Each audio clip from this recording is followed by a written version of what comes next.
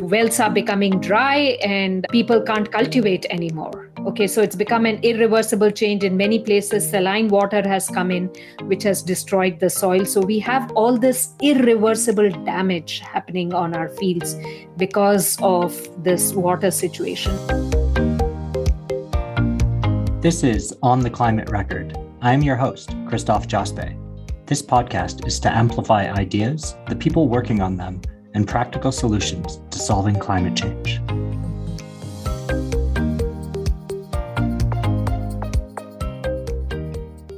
Hello, and welcome to the On the Climate Record podcast. My name is Christophe Jaspe, and I'm thrilled to be joined today by Dr. Rimjhim Aggarwal, who is an associate professor at the School of Sustainability at Arizona State University. Rimjhim, welcome to the show. Thank you. Thank you for inviting me. I'm very much looking forward to it. So I guess to get into it, I'm very curious, what are some of the drivers that led you to where you are today in your studies in the School of Sustainability? Yeah, okay. So as you can probably make out from my accent, I'm from India. And what is interesting is every country has its own way of defining its generations. Like here we talk about the baby boomers and the millennials and the Generation Z. And these are according to, certain landmark events in the history of the country. Like here it was the World War and then the digital revolution. Similarly, in India, the country got independence from the British rule in 1947.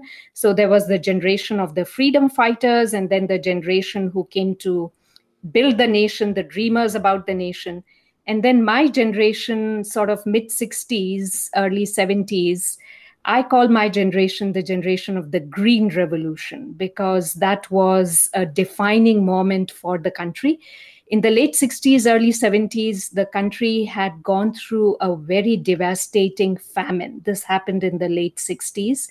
And then the Green Revolution was seen as a way of introducing new technologies that could take the country out of its, the situation of hunger we were in and dependence on foreign food aid. And so my father was a plant breeder, and I grew up on the campus of an agricultural research institute. And the Green Revolution was the talk of the town. We saw the Green Revolution as something that could save the country from hunger.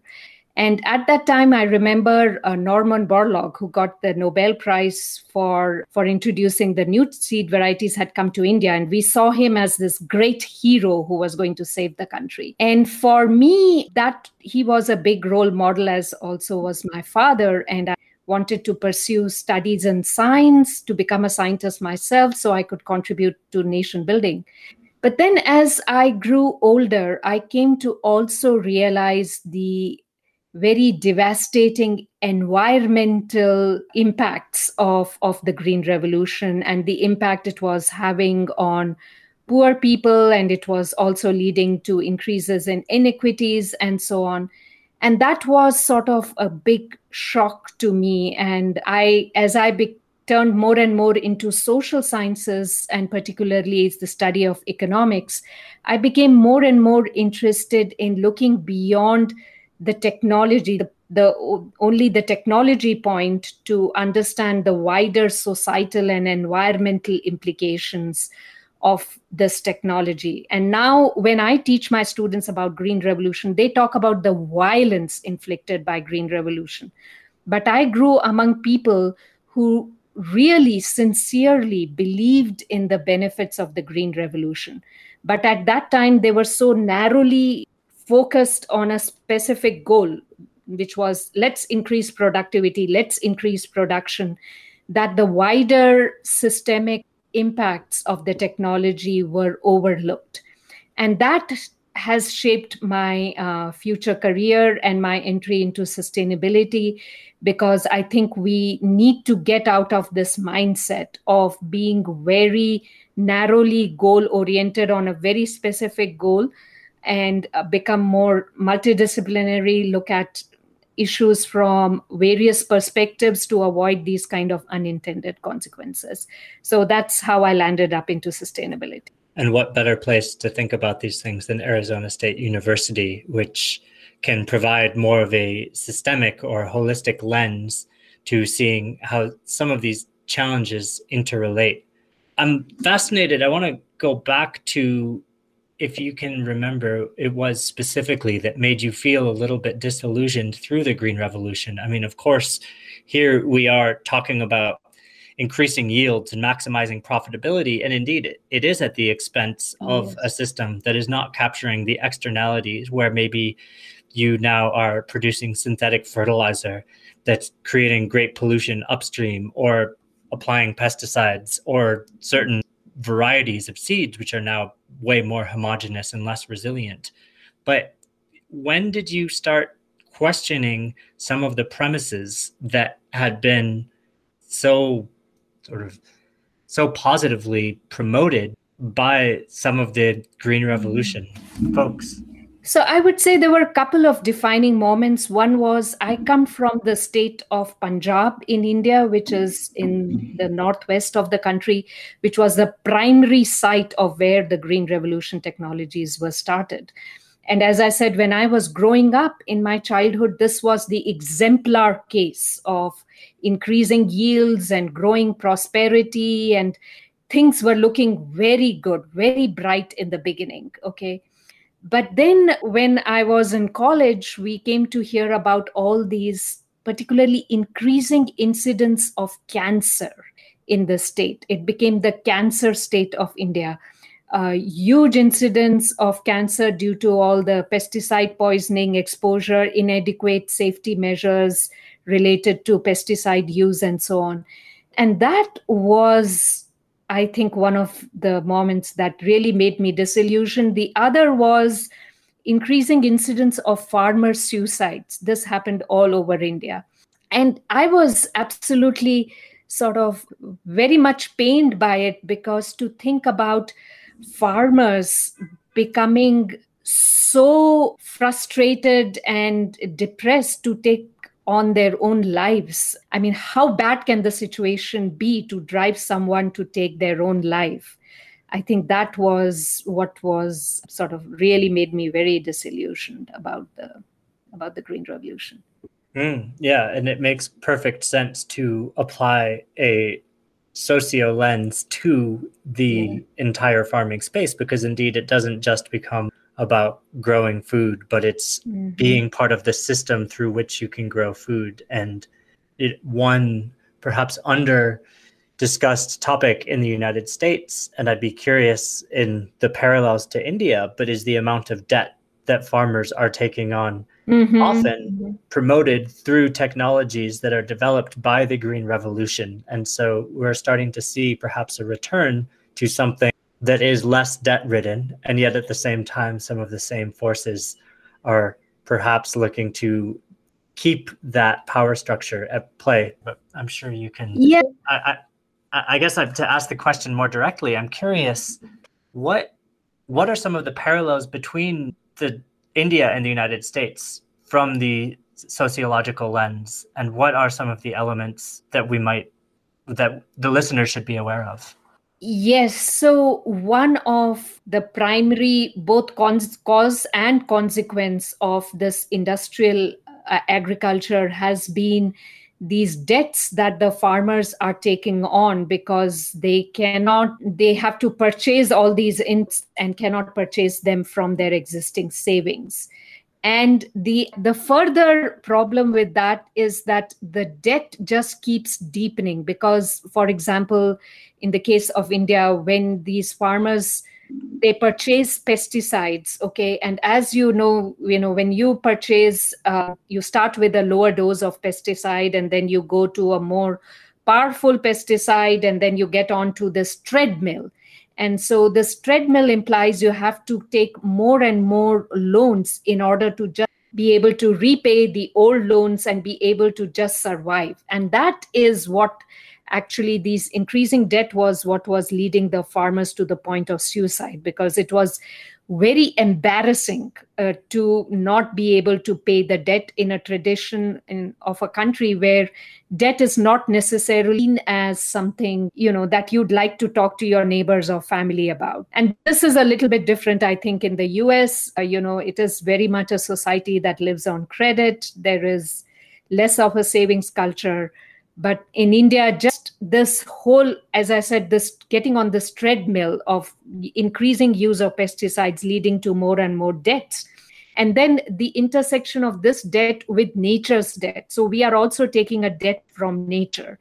So there is this interlocking of financial debt and nature's debt to nature, which is leading us to complete devastation. And I think the parallel with US is that there is a similar dependence on purchased inputs, on getting things from outside the system in order to be able to just survive and cultivate, as you were doing earlier, in order to do that. And once you get into, it's a feeling of a trap. I think that is the similarity, that the feeling of getting into a trap and losing your independence, because very often it happens both in US and in India, more so in US, that you enter into these contracts. Okay, so very often the loan is offered by the person who's also going to purchase your product, and you have to take the loan in order to be able to purchase the kind of inputs that the contractor wants you to engage with.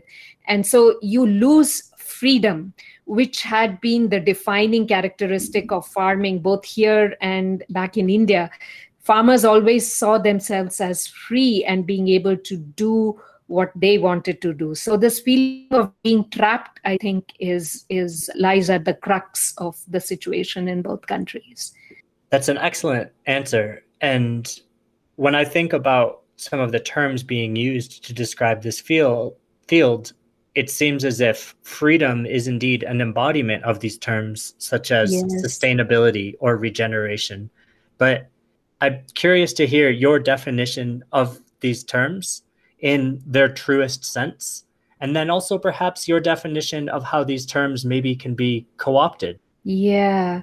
Yes. So to me, a regeneration is about, it differs a little bit from the term sustainability also. It's not just continuing to do or maintaining what was being done, but to change the paradigm. So instead of getting all these purchased outside inputs, you are leveraging the regenerative capacity of the biological system, of life itself. Life is by itself in its nature regenerative and rejuvenating, and we have sort of lost that life element and substituted it by industrial inputs, and those are dead inputs, and you need to apply more and more of that, and that creates this whole mentality of scarcity also, and being in debt. All of these concepts are related.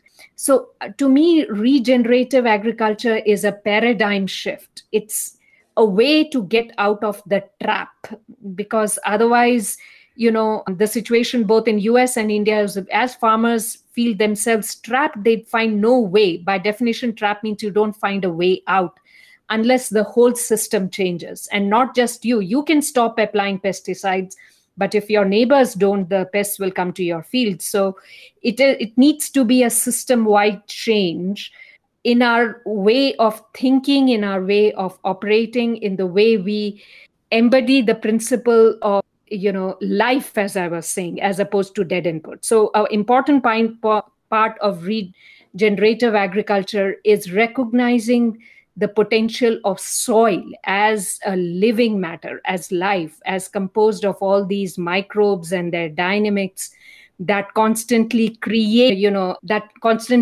improve the quality of the soil and enhance its nutrient quality. There are a set of microbes that are doing that.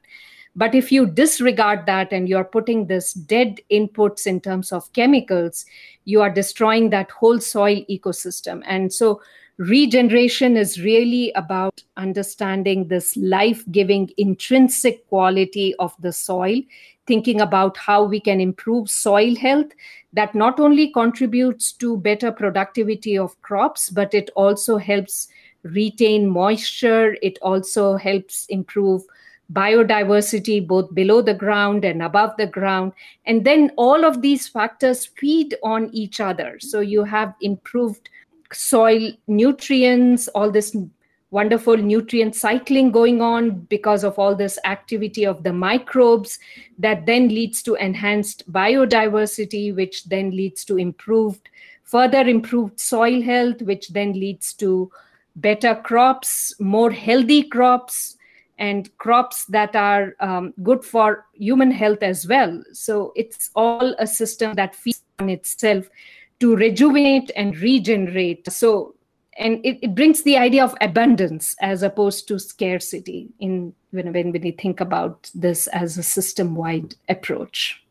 Yeah, thank you for that answer. And it's interesting to go back to my question of where the term might be co-opted when we were preparing for this podcast. You referred to, well, regenerative agriculture might be an old wine in a new bottle. And indeed, I love that framing, and I'd love for you to unpack that a little bit. But it also brings to mind a conversation I had, it's been a couple months now, but it was with a company that they sell billions of dollars worth of inputs to farmers every year. And I was speaking with someone who's rather high up at their organization who was helping to determine that company's regenerative agriculture strategy. Mm-hmm. And he flat out said to me, I love regenerative agriculture and all about the carbon markets and seeing this, the next thing where our company is moving. But not if it means that we are going to take a 20% hit on the inputs that we're selling to our farmers. Mm-hmm. And right there, I just wanted to pull my hair out because it was one of those moments. It's like, well, can these input companies even be part of the regenerative agriculture transformation, and how? And maybe that's just more depth to the question, which is, where might this phrase be at greatest risk of becoming co-opted? Yeah. So as you began by saying, this seems like old wine in new bottles. And I think that is true because, speaking first for India, if you look at all these regenerative practices such as cover crops, crop rotations, improving soil health, and combining livestock grazing with rotational with crops and all of that, that has been part of traditional agriculture in our country for a very long time, and before the Green Revolution came in. So this was part of the tradition of people, and they understand this very well. Okay. So when regenerative agriculture came to India, I mean, this was like, yeah, we know it. I mean, this was our tradition. But now you're right that the term has been co-opted by the corporate sector, and we need to be careful because now it's been spoken in the language of carbon and carbon markets and how you can derive benefits from this new way of agriculture in the form of, how being able to sell. Again, the idea is that instead of focusing on the life aspect, on the living aspect of the soil and its own capacity to be able to regenerate itself, the idea is again to do it through outside inputs and through this, again, relations of dependence that we talk about. So this whole relation of dependence, which leads to debts and all this debt cycle and loss of freedom that we were talking about, there is a real risk that this could happen with regenerative agriculture also, as we bring in carbon markets and carbon financing and measuring everything in terms of carbon, which is helpful. But I think we need to be, again, and it may be done with good intentions. But again, I think this is why I began with the story about Green Revolution. Again, it was initiated by people who had very good intentions. But then the seed companies took over, and the fertilizer companies and the pesticide companies. And I think we need to be careful that this term is not co-opted again, as you said, by the corporate culture. Indeed. And of course, this is about more than just semantics. This is fundamentally about a shift in our society, and to truly see a transformation where there's resilience and sort of interdependence amongst humans and the land and the way that we can manage it, that is able to source much of our, the macro and micronutrients that we need from the land. I am curious, on some level, you do hear of folks I guess, the skeptics. And I love speaking to the skeptics Mhm. because it's, most farmers today are not adopters of what would Mhm. fall into quote unquote regenerative agriculture. And many of them will say, well, I need all these inputs. I need my macronutrients. I need my NPK and or nitrogen, phosphorus, and potassium, and some of the micronutrients and some of the things that people are suggesting they might work for a period of time, but I still need to be maximizing my crop productivity, and that trumps everything else. And when sometimes you meet hard times, it seems like those nice experimental ideas fall by the wayside. What would you say to some of these skeptics?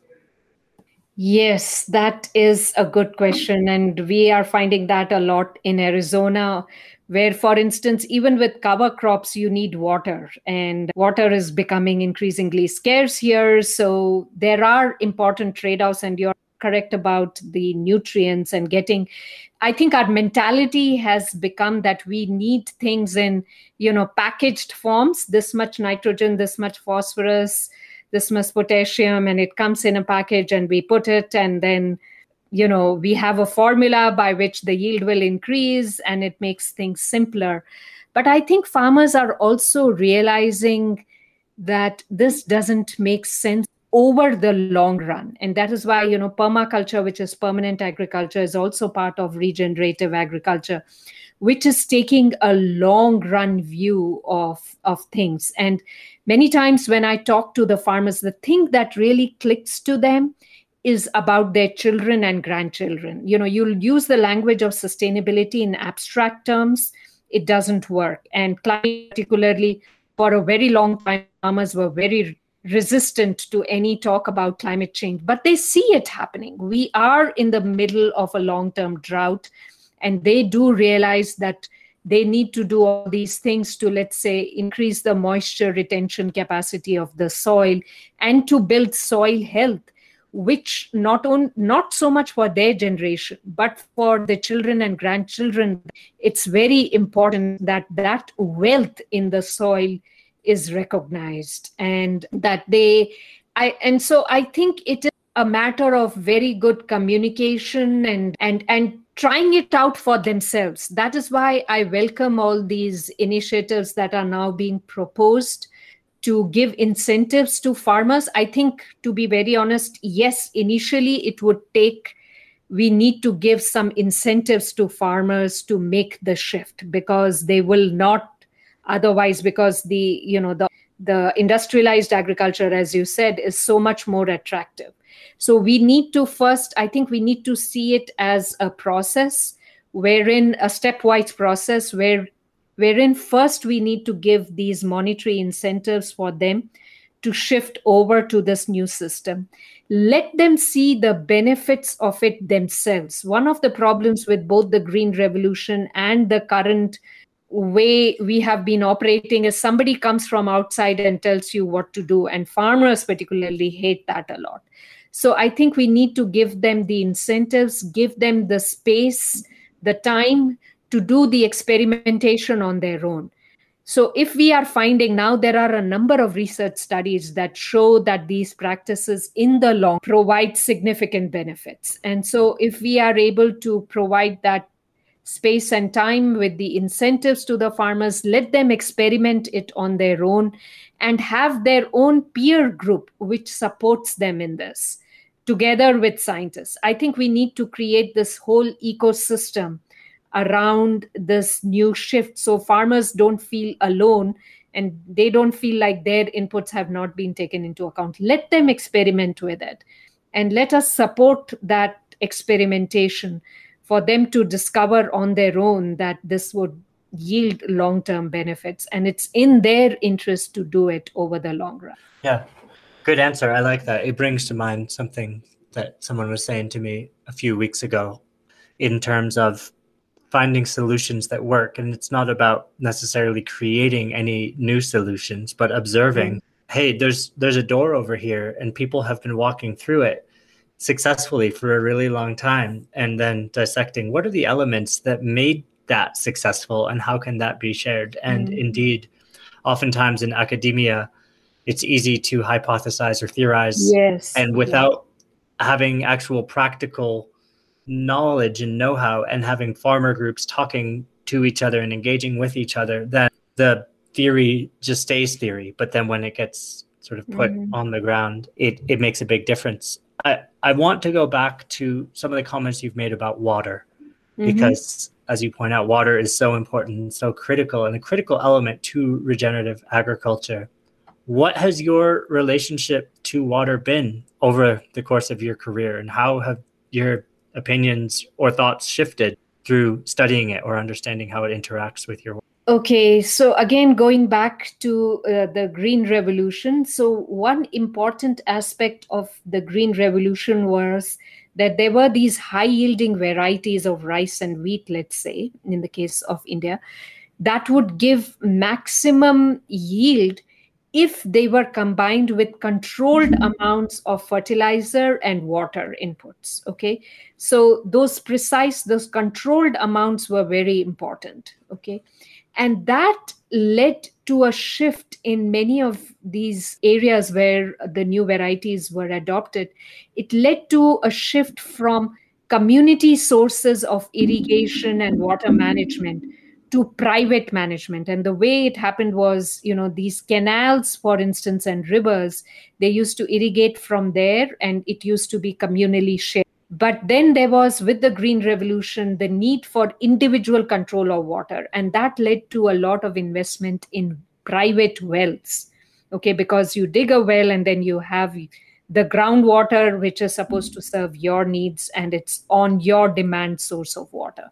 And over time, I saw, so this was also one of the disillusionments that we were talking about earlier, that the groundwater table has gone down so much in the what we call the Gangetic Plain of India, which supports millions of livelihoods, that it has gone down to a level where cannot be, the areas are going dry, the water table has gone down so much, it cannot be, wells are becoming dry, and people can't cultivate anymore. Okay, so it's become an irreversible change. In many places, saline water has come in, which has destroyed the soil. So we have all this irreversible damage happening on our fields because of this water situation. And I see it here in Arizona also. We have a huge problem in Western US on with groundwater depletion. Okay, and that is, again, groundwater was our source of resilience. That is, in Arizona particularly, it is we are mining water because we get very little rainfall. So all the water we are mining out, and this is going to deprive the future generations of an important source of resilience. So that is one part, that this is the agricultural use of water, and because of the way we have managed that, now it is seen as being conflicting with urban uses of water. So now, as urbanization is expanding everywhere in the world, it is seen as being in conflict with agriculture. So agriculture is often blamed because on a worldwide scale, it consumes something like 70 to 80% of the freshwater supplies. And we do realize we need this for growing food, but then we are also have increasing urban demands with population growth. And there is this conflict, which has now become a central point of my research. The way we are framing it. So in social sciences, we talk a lot about how you frame questions, because the way you frame issues then also shape the way you find solutions, and you define solutions, where you look for solutions, who you engage. And now it's become a conflict between urban dwellers and farmers. And that's not a very healthy way to find solutions. I think we need, so what we are doing more and more now in my research, one part of the research is to think more, instead of conflicts, think more about partnerships between urban dwellers and agriculture. So think about ways we can have urban farming, okay, which contributes to urban resilience and contributes to also better water conservation and management. And this has now become, I think, we have been talking about it for a long time, but with the COVID, as when people saw empty grocery shelves, that was again a defining moment in our lives. And people became very sensitive, or they became aware of the issue that we need to have some food that is grown locally, and we need to have better control over our food systems here in the urban areas. And I think the urban areas we are finding much stronger uptake of these new paradigms such as regenerative agriculture. We have in our Phoenix metropolitan area several urban farmers who are taking up, and this is not just the hippie crowd, but I think a number of farmers are becoming open to this idea because they also are now better linked to their consumers. So there is a better link which we had lost earlier between farmers and consumers. And so long as consumers value how their food is grown and the environmental consequences of their food, including impacts on water and soil health and so on, and they can actually relate to the farmers and they know about the farmers who are growing their food, there you see you've established a link that leads to a very different pathway. And the other part that my research has taken is when you have conflicts, okay, then questions of how you will allocate scarce supplies become very important. And what we often see in these times of conflict and scarcity is that the powerful take away the scarce resource, right? And we are seeing this in the Phoenix metropolitan area as well as in areas of India which have faced scarcity, that people are being deprived of even drinking water needs. And we need something in our political and legal system to be able to assure, that people can afford and are provided affordable access to safe drinking water, because that's a basic need. We all know that it is a basic need. But now, with these growing conflicts, I think it has become very important that it's not only recognized as a basic need, but it is seen as an obligation of the state and non-state actors to be able to make sure that all people have affordable access to safe water. And this got me interested in this question of human right to water. So so just recently in 2010 that the UN General Assembly recognized this human right to water and sanitation. We always recognize this as a basic need, but making it a human right is making explicit the legal obligations and legal responsibilities of certain actors. And these are not just state actors, but also non-state actors and community-based actors, to take the responsibility to make sure that people are at least assured of this basic need. And there is affordability. And this was brought into sharp focus when we had this, water privatization in various parts of the world.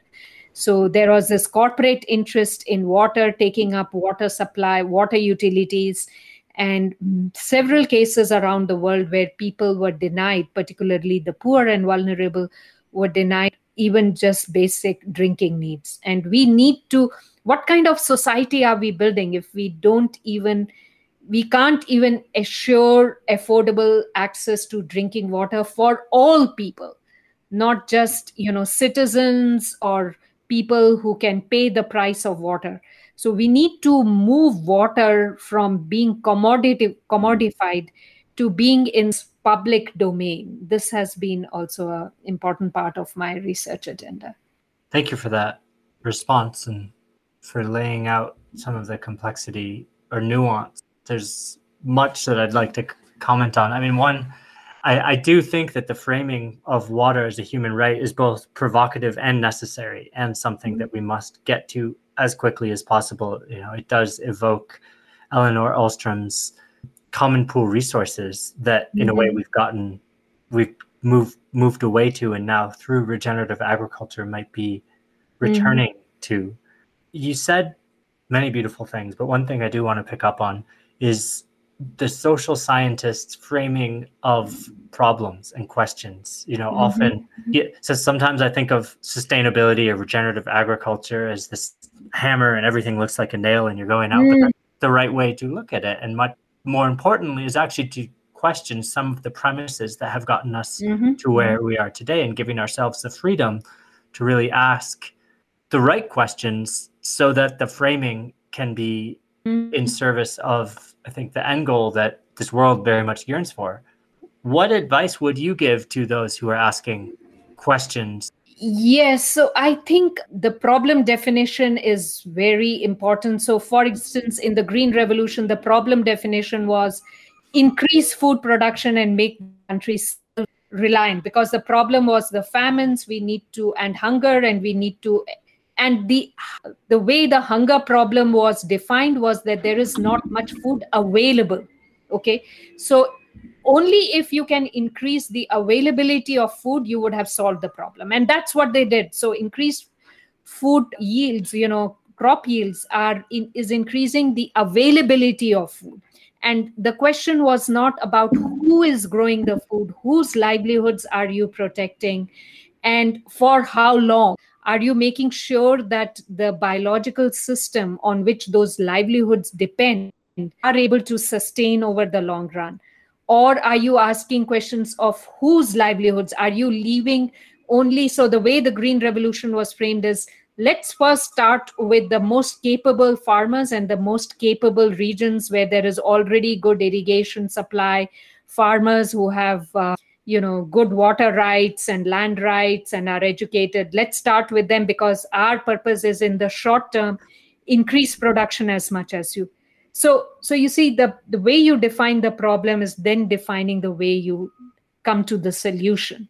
But I think one way to get out of that trap that I'm discovering, particularly in academia, is to talk more and more with people on the ground. That is what I have found it very helpful. So in my work, I engage a lot with farmers here in Arizona, as well as in my work in India, engaging with farmers, get to know how they think about climate change. Right now, the debate, the way the farmers see themselves is that the farming community is against these climate activists. So climate activists see agriculture as, one of the big sources of carbon emissions, and these are the people who are, need to be managed and need to be taken to the right track. And so there needs to be more and more legislation on them, and that's what farmers are resisting. But if you go a step, go deeper and talk to them, just talk to them about what their problems are, they will automatically, farmers here in Arizona, the moment you talk to them, they talk about droughts, they talk about growing water scarcity, varied, this high variability in rainfall that we are encountering, the increase in temperatures.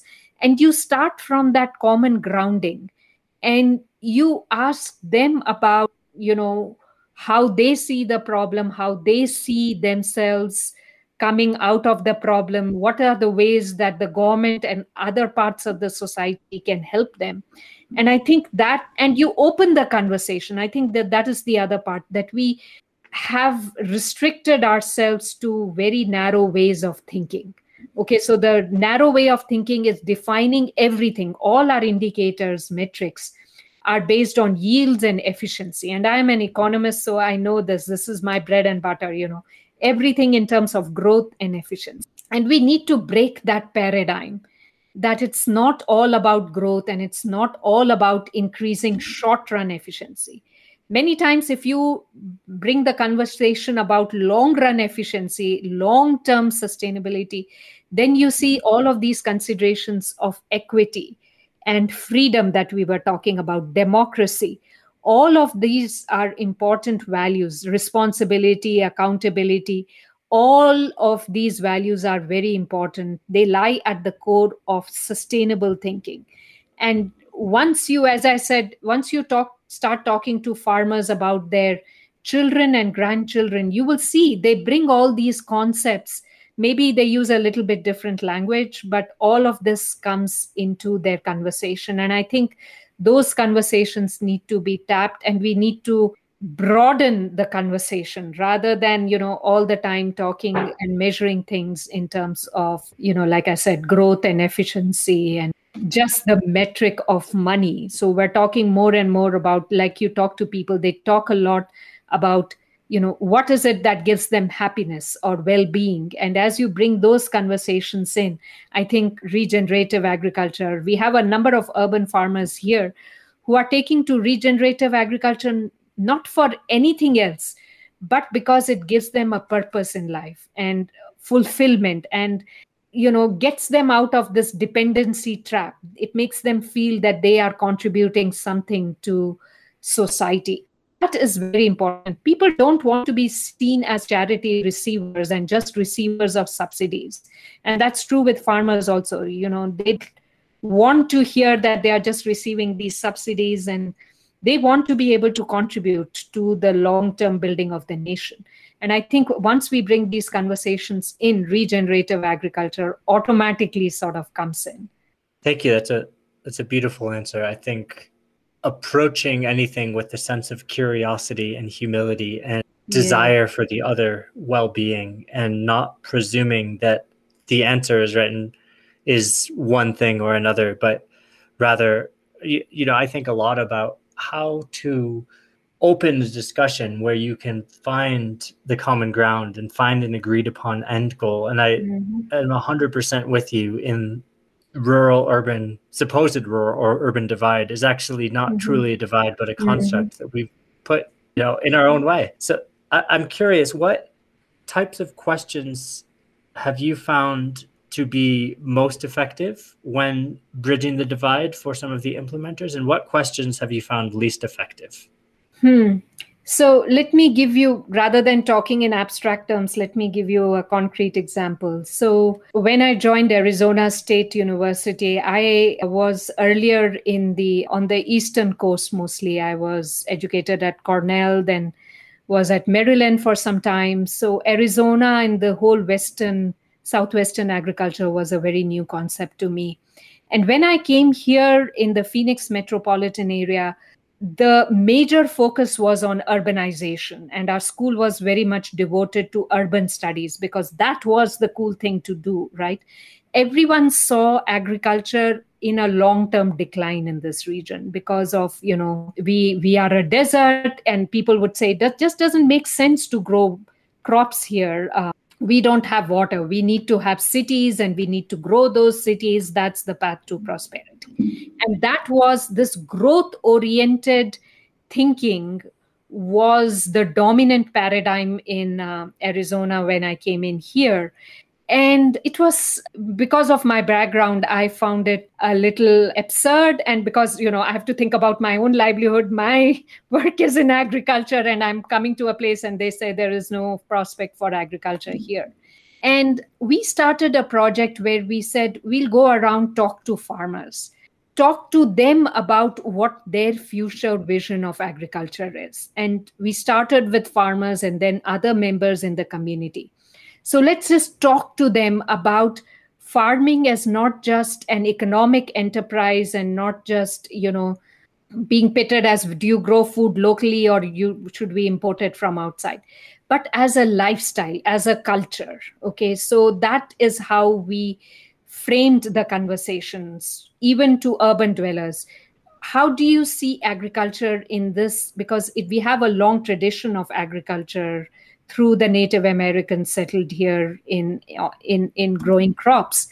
And what do you think about agriculture as a lifestyle, as a form of culture, as a way of enhancing resilience of this region? And that then opened up a number of very interesting conversations, which we did not have earlier when you just what people were doing earlier was just projecting historical trends. And that is a very bad trap to follow. If you are just going, and this is what academics are very fond of, we have all these wonderful models that allow us to project from the past into the future. But what it means is what we have done in the past, we will continue doing in the future. But that's not the way we want to dream and think about our societies, right? And so if you want to break out of that shackle, you need to completely abandon that approach. And as you said, open up the debate in its full, like holistic and multidimensional nature. So you bring in conversations about cultures, about stories, about history, And then you see people respond in a very different way. And we saw that actually talking to farmers and community members, their vision was not of a declining agriculture, that agriculture would slowly disappear from the state, and particularly from the metropolitan area. They wanted, even in the metropolitan area, that we must have some agriculture that is embedded as part of our lifestyle and as part of our character as a metropolitan city. And now this has been, as I said, very much reinforced after the COVID crisis. Now you've seen such a significant jump in people growing their own food, becoming more interested in where their food is coming from. And I think those are all. Did that answer your question? Yes. Or did I miss out? You got Because it. I think, just talking in abstract terms, so I just wanted to give you an example. We talk to farmers about, what do they think about what keeps them up at night? Mhm. And that's a very good question. And then they began with all these stories about, how will their farms survive? What will their children and what is the legacy they are leaving for their children and grandchildren? And that just opened up a whole different set of conversation than coming to them and saying, we have this much water in our reservoirs, this much needs to go to urban areas, your share will be cut by this much. And then you are putting urban dwellers naturally in conflict with agriculture.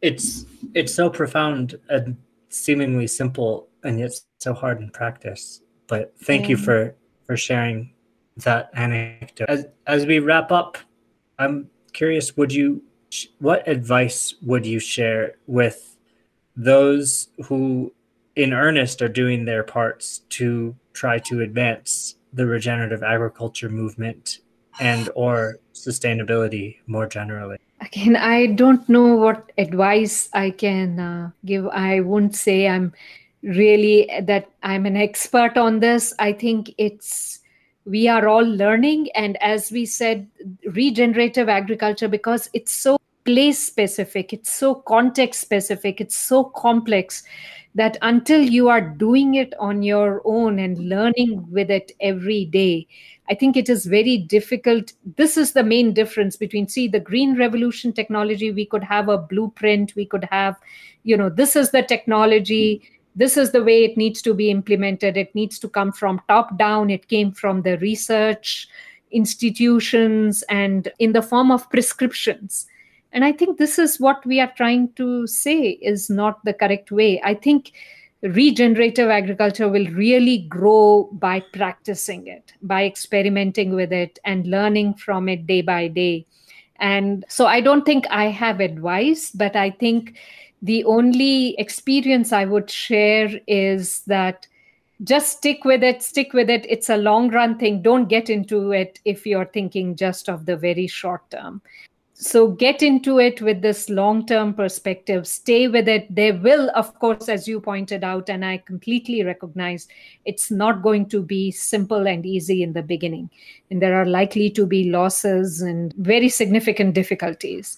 But I think over the long run, that is the direction we need to go, because the alternative, as we have seen, is complete devastation. It's not leading us anywhere. So we need to build this alternative collectively, all through experimentation and everyday learning and a long-term perspective. That's all I would say. Well, thank you so much for coming on the show. I really appreciate your time and experience and all the wisdom that you were able to share.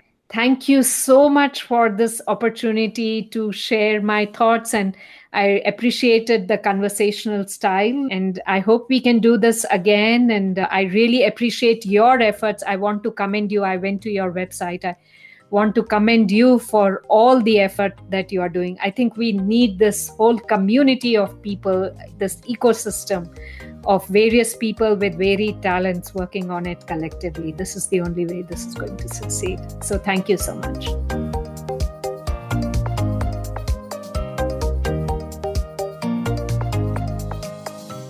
Thanks for listening to this episode of On the Climate Record.